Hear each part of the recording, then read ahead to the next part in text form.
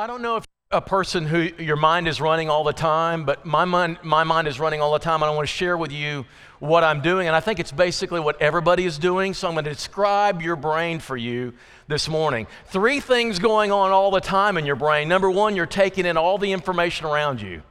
All the facts, all the things that happen in your life, it's evidence. That's what I call it. You see that category of evidence.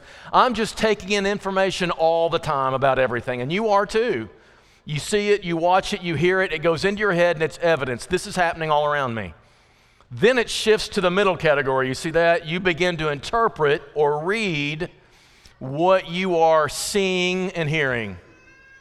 You interpret all that information and you make a conclusion from it, and then you act on the basis of it. This is going on all the time. Now, I'll say this, that the most important part of this is the interpretation. Because if you interpret the information wrong, you will act wrong, and we do this all the time. In fact, this is every comedy sitcom's plot. I remember as a kid watching, this is going to age me a little bit, Three's Company. Does anybody remember Three's Company? This was every episode of Three's Company. It became every episode of Friends. It became every episode of Hallmark movies right now for the holidays. People are taking in some information around them and they misinterpret it.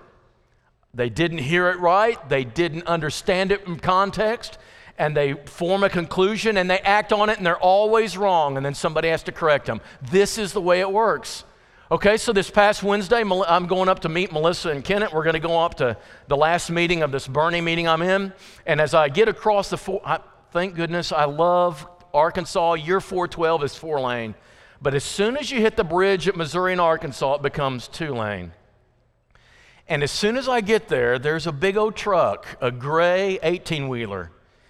And he just comes to almost a halt. And I'm like, what is wrong with you? We were cruising along just fine, and we get to Gray Truck Guy. It's a gray truck, and I just call him Gray Truck Guy because I don't know his name. So it's Gray Truck Guy, and he slows down. What is wrong with you? And so I peer out over here and try to pass him, and then I realize it's not Gray Truck Guy at all. It's the brown car woman in front of him, actually. I thought it was a truck guy who's responsible, but it's the brown car lady. And then when we finally get to a curve where and then the straight spot, I'm going to pass him now. And then I realize there's a half-a-mile parade behind a green combine guy. That's who really is responsible for all. I'm misinterpreting everything, and I'm getting mad at a guy. It's not even his fault. You ever do this? You misinterpret? Melissa's a little short, a little bit snippy with me, and I'm thinking, wow, what is wrong with her today? And I look at the calendar to see if it's her birthday or my anniversary or something. Did I miss something? I don't know. Is it me? And I find out it's not me at all. But if I act on that and I get snippy with her, and then we got this war going on all day, all because I misinterpreted what she was experiencing. We do this with our kids. We do this with our employer. We do this all the time. And often in counseling, it gets more serious than this. I became a perfectionist very young, and it became stressful in college. And so we do some counseling with some people, and this guy says, listen, I think you need to figure out why you're a perfectionist. And I kind of figured out how I interpreted my parents. I had to kind of be like a counterpart to my brother, who was a little bit of a troublesome person at that time. And so you have to be the perfect kid. That's how the kids respond. And it turns out it was a totally wrong interpretation of what my parents did. Totally wrong, and that it was totally unnecessary, but that's how a kid interpreted the evidence, and it formed his actions. And by counseling, I was able to locate that and fix that. Misinterpretation's a big deal. It can change a lot of things, and it can alter what you actually do. And in 2 Thessalonians chapter 1, we have an example of it. Listen to this verse. I just got to say I'm using the NIV because verse 3 to verse 12 in 2 Thessalonians 1 is one great, big, long, run-on Greek sentence.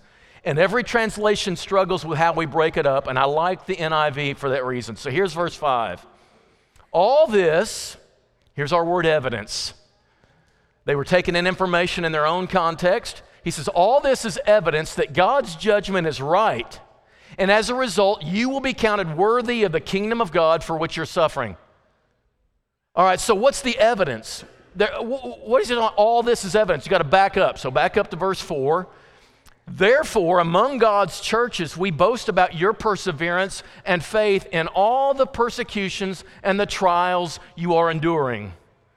This church is going through more than its fair share of persecutions for the faith and trials for the faith. And they keep going on and on and on, and they get worse and worse.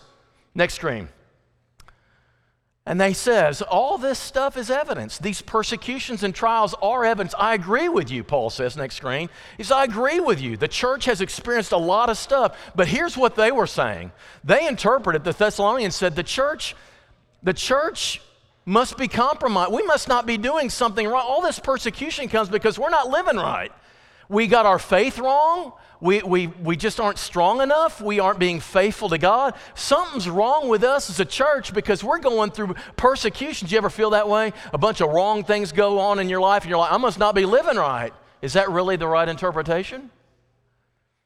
What this led to was that they began to lose their hope and their confidence in their faith. And he deals with that in chapter 2. But right now he's saying to you, I want to tell you something. Your evidence is right. Here's where Paul comes in and he says, let me tell you my view. You are experiencing trial and persecution for your faith, but it's not a sign that you're doing something wrong. It's a sign that something's right.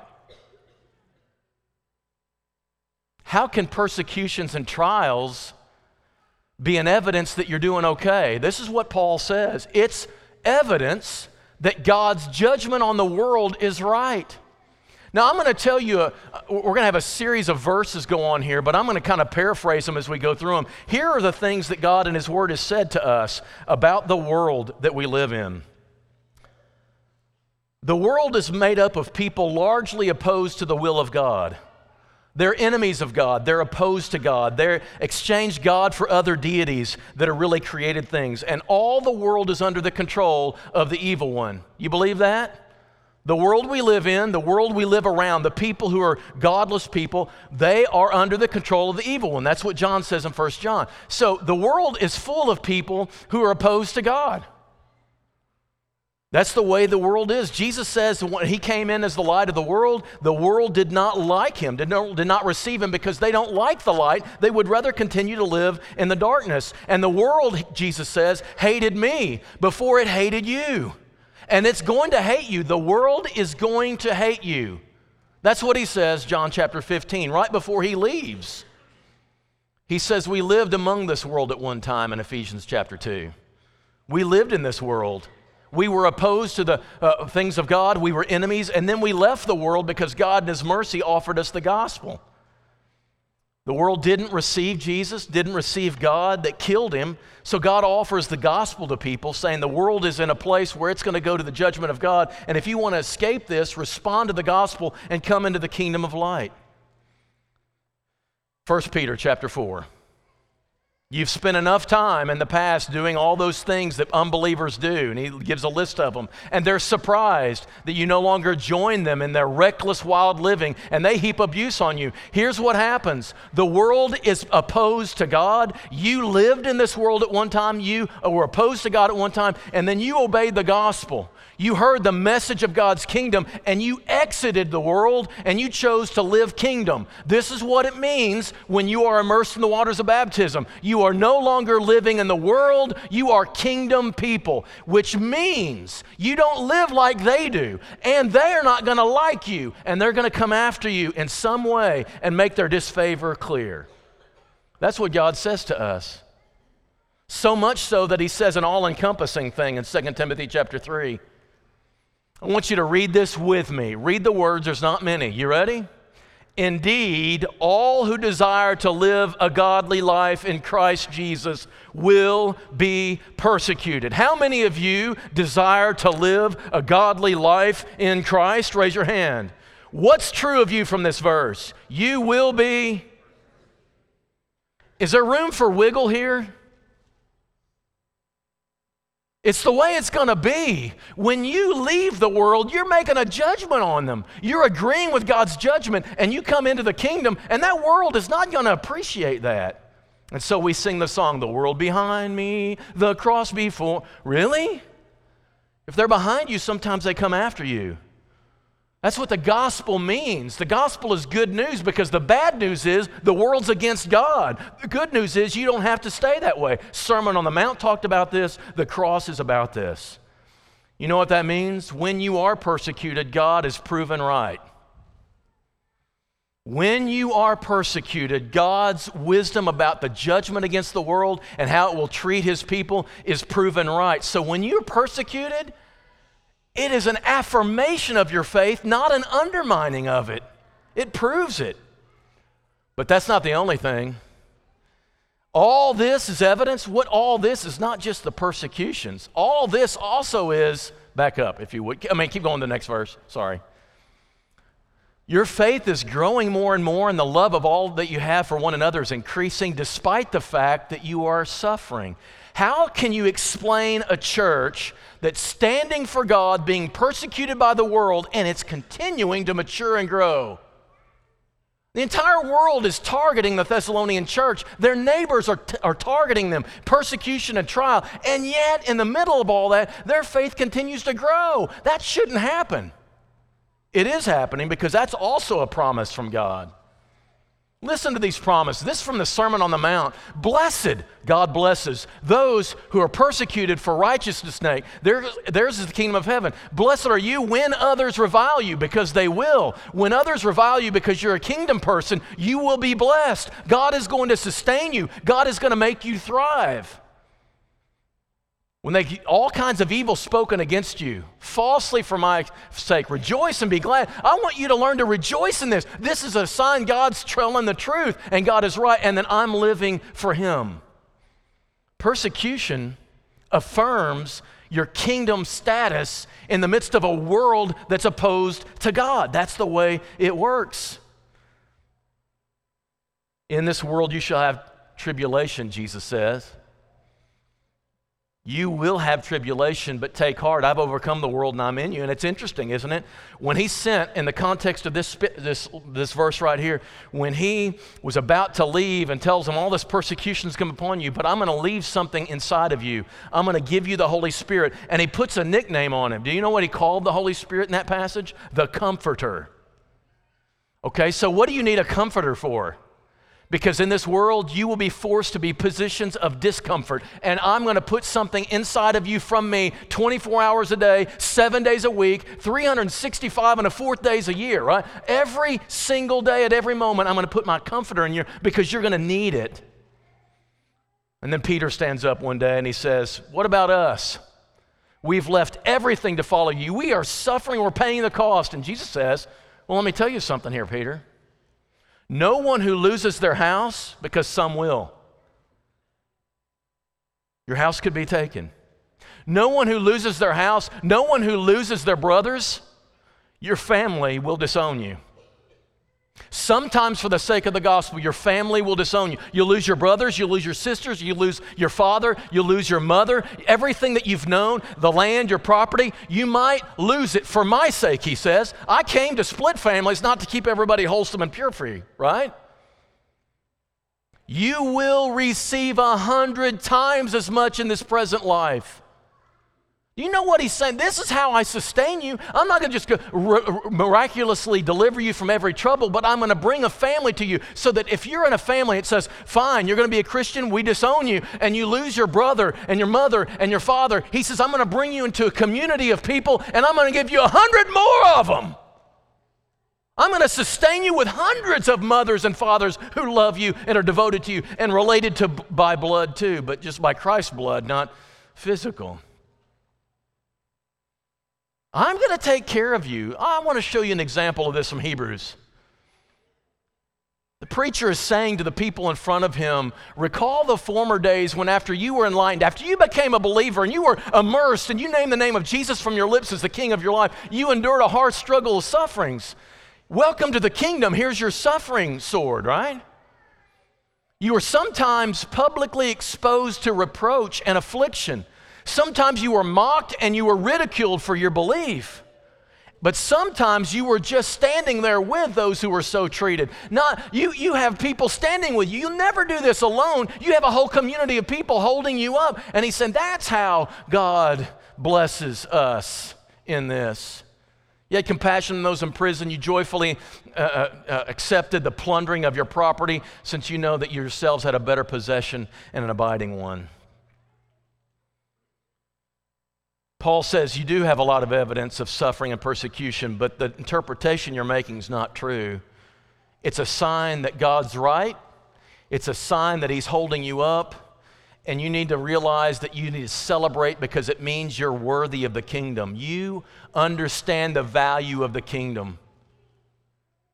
The kingdom will cost you something. It is like a treasure in a field that a person finds and then he sells everything he has to buy that field. But I got to tell you, in order to hold on to that treasure and keep it, it's going to cost you something over time and you're willing to pay it. We know what this is like. You ever see that veteran who went to a war somewhere, came back and leg gone, he has a replacement leg, and he suffered that all for the sake of his country? Does he hate his country? And do we look upon him with reproach? No, we look with great honor, and he was a sacrifice for his country. You know this with parents?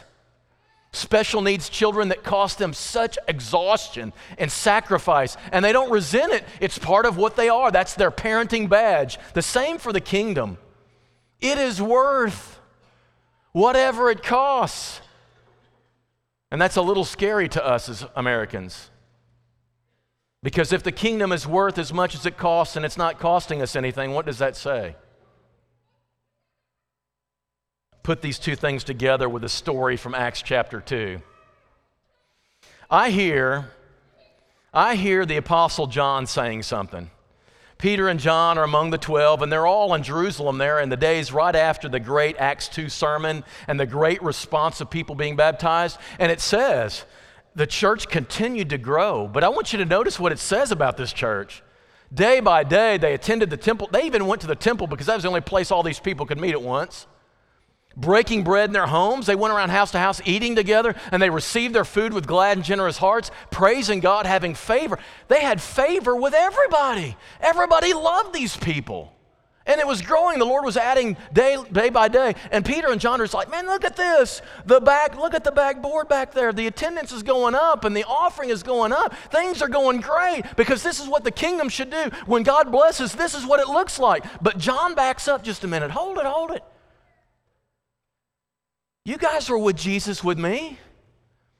You remember what Jesus said? We're going to be persecuted and brought before synagogue rulers. We're going to be brought before leaders. We're going to have to defend the truth. And we're going to face persecution and great pain for our faith. And all this, this is great. I love all this stuff, but where's all that? Is something wrong with us? Because where's all that? That's what he told us was going to happen. John's a little concerned, but he need not be, because once you turn the page over to Acts 3, here it comes. Acts 3, they heal a lame man and all sorts of things go wrong. Chapter 4, they have to defend themselves. Chapter 5, by the end of it, notice what it says here. And when they had called in the apostles, they beat them and charged them not to speak in the name of Jesus and let them go. And they left the presence of the council and said, oh Lord, please help us. We're in trouble. They're going to come after us. We're so scared. That's not what it says. Because they know what Jesus said. They were beaten. Warned. They left rejoicing that they were counted worthy, there's our word, to suffer dishonor for the name. There's something honorable about having to pay a cost for something that you hold dear. And now John's saying, now I know what he's talking about.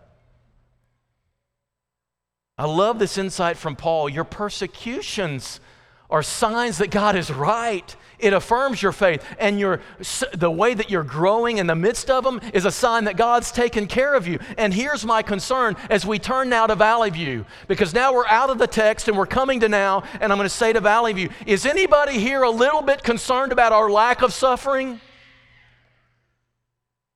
Anybody have a little bit of concern that we don't have a great enough tension between our faith and our comfort level in the world? Does anybody else look at this passage and go, oh, are we? Because we don't really suffer much. Okay, so here's how we can interpret it. Here's how we interpret it. We don't suffer much because we're living right. We're living faithful, and we live in a Judeo-Christian kind of residue legal area. We kind of live in a world that kind of religious freedom, and because of all that, we're living right and we're being blessed, and that's why we're not being persecuted.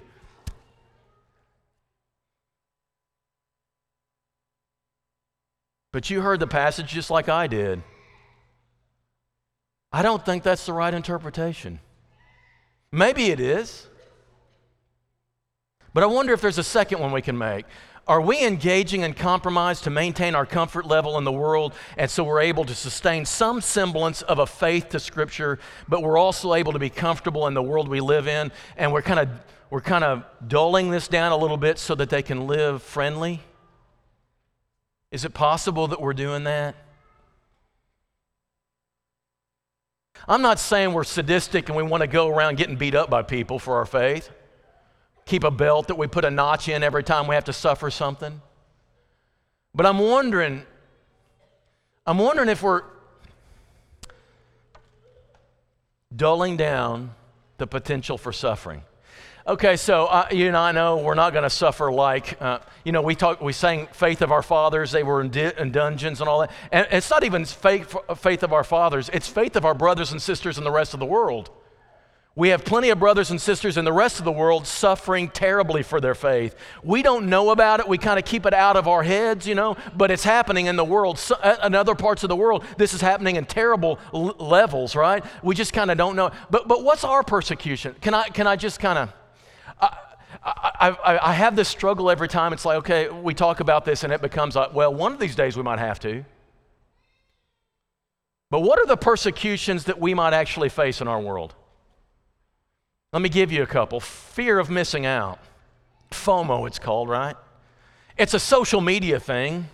It's one of the reasons why this generation is the most anxious generation in the history of the planet. They look at all those things people are doing out there on social media, and they realize they're not doing all of that, and so they're missing out on something. Somehow I'm missing out on something. It may be their friend group doing stuff, didn't invite them to it, and they've got this horrible pain in their heart over that. Or it could just be, look, it's available to some people in the world, and I don't get all that. Whatever it is, it's a fear of missing out. And it's a very real pain. And I have an argument to make. We should be missing out on some of what the world offers. There are some things that we should tell ourselves, that's interesting and it's even enticing. It's even appealing to my inner self. But because of my faith, I have to miss out on that. And it makes me feel a little bit on my inner man, a little disgruntlement, a little bit unsettled. But that's what my faith would demand of me. I think, y'all, we should be missing out on some stuff.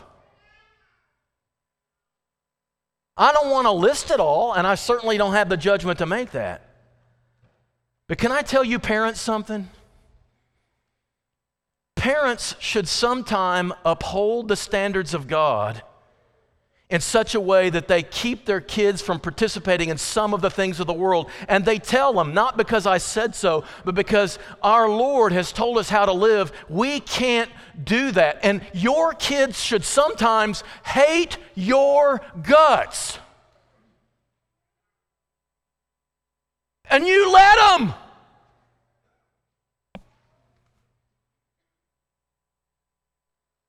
If your kids never hate you for saying, no, we can't do that, our Christian faith won't allow it, something's not right.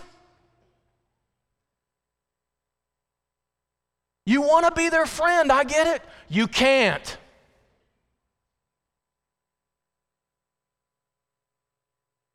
It's the suffering of your kids because they're the ones who have to go and live out that limitation.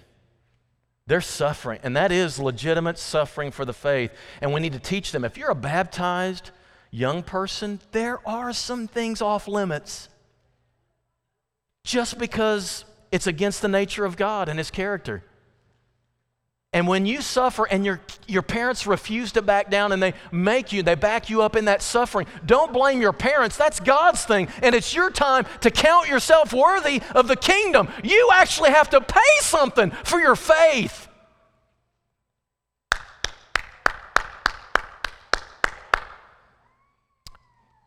That's what God says.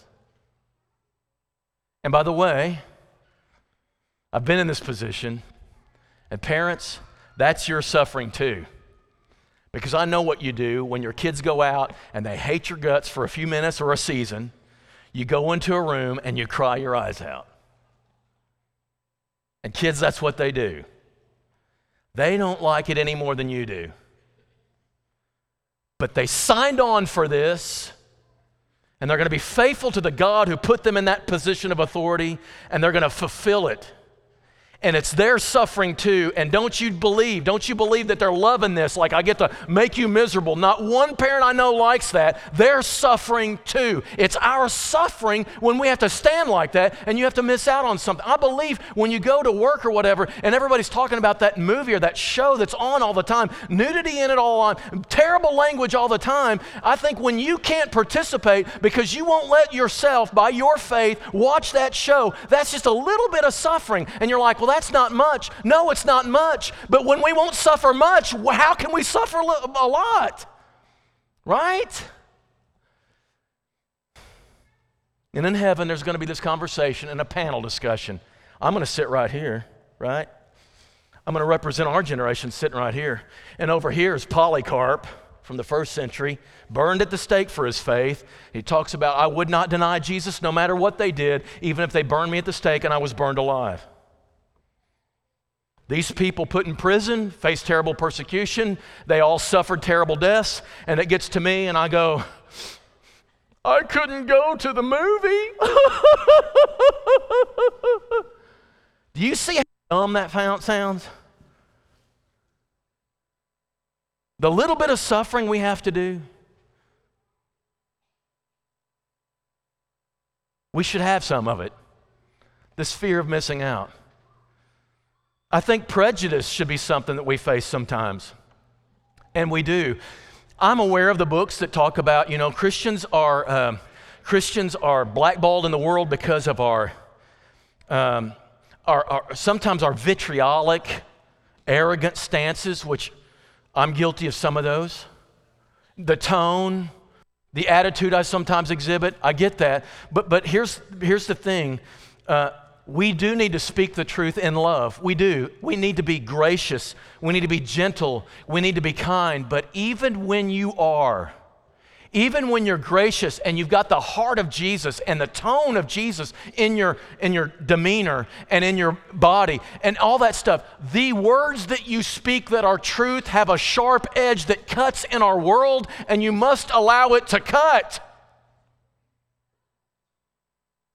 Gently, lovingly, yes.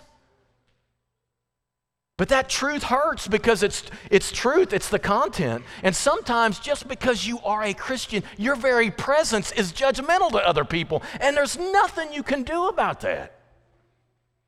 So when you're around somebody who cusses all the time, they say sorry, let them apologize and let them clean up their language around you. It's a great moment of bringing light into darkness, and don't just back up and say, oh, that's okay. No, let them feel that consciousness.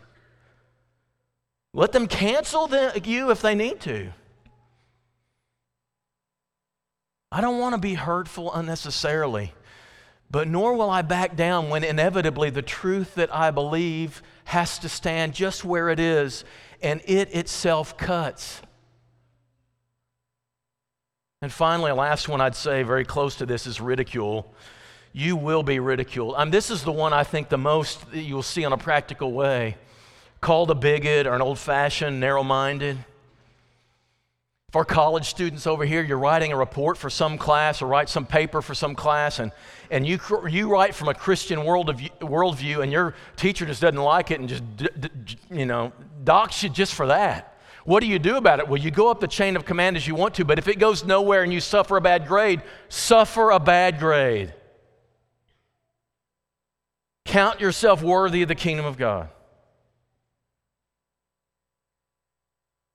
I'm reminded when Tim Tebow just went public with the fact he wasn't going to have sex before marriage, and he was laughed out of everything. And I'm convinced probably he didn't have any football career because he brings such tension to places with his Christian faith. But he won't have sex before marriage, and all these people just make fun of him like it's physically impossible not to have sex before marriage. It is physically possible. You will not die from virginity.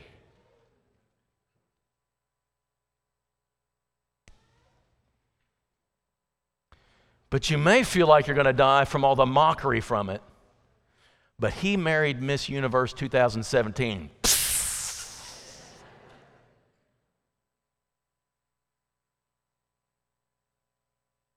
So take a cold shower, Remind yourself your identity in Christ and live a faithful life and let others just do all that mockery and ridicule.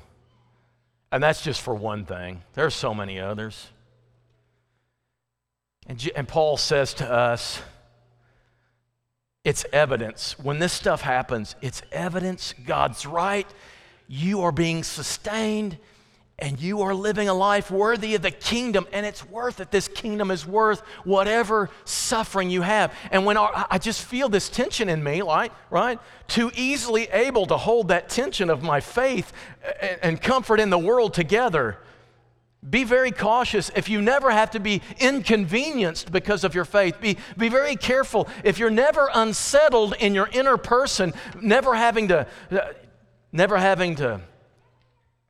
honor your faith in a way that makes you pay for it in some way. Beware of those moments. We are living in a world that's godless, trying to live as godly people. It is inevitable the clashes come. And Paul calls it evidence. I would hope that the way you live this week and the way you lived last week, that if somebody wants to prove you're an alien who doesn't belong in this world, there's enough evidence to prove it. You know the way you live? It's like you belong somewhere else.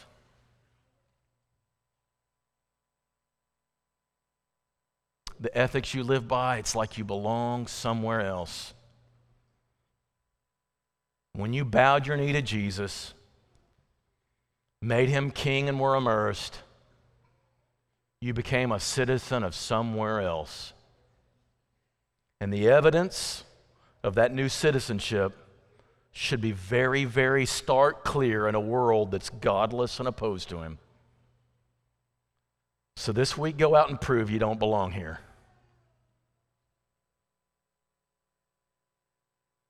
But if you do belong here, you've never transitioned out via the gospel from a godless world to the kingdom of God.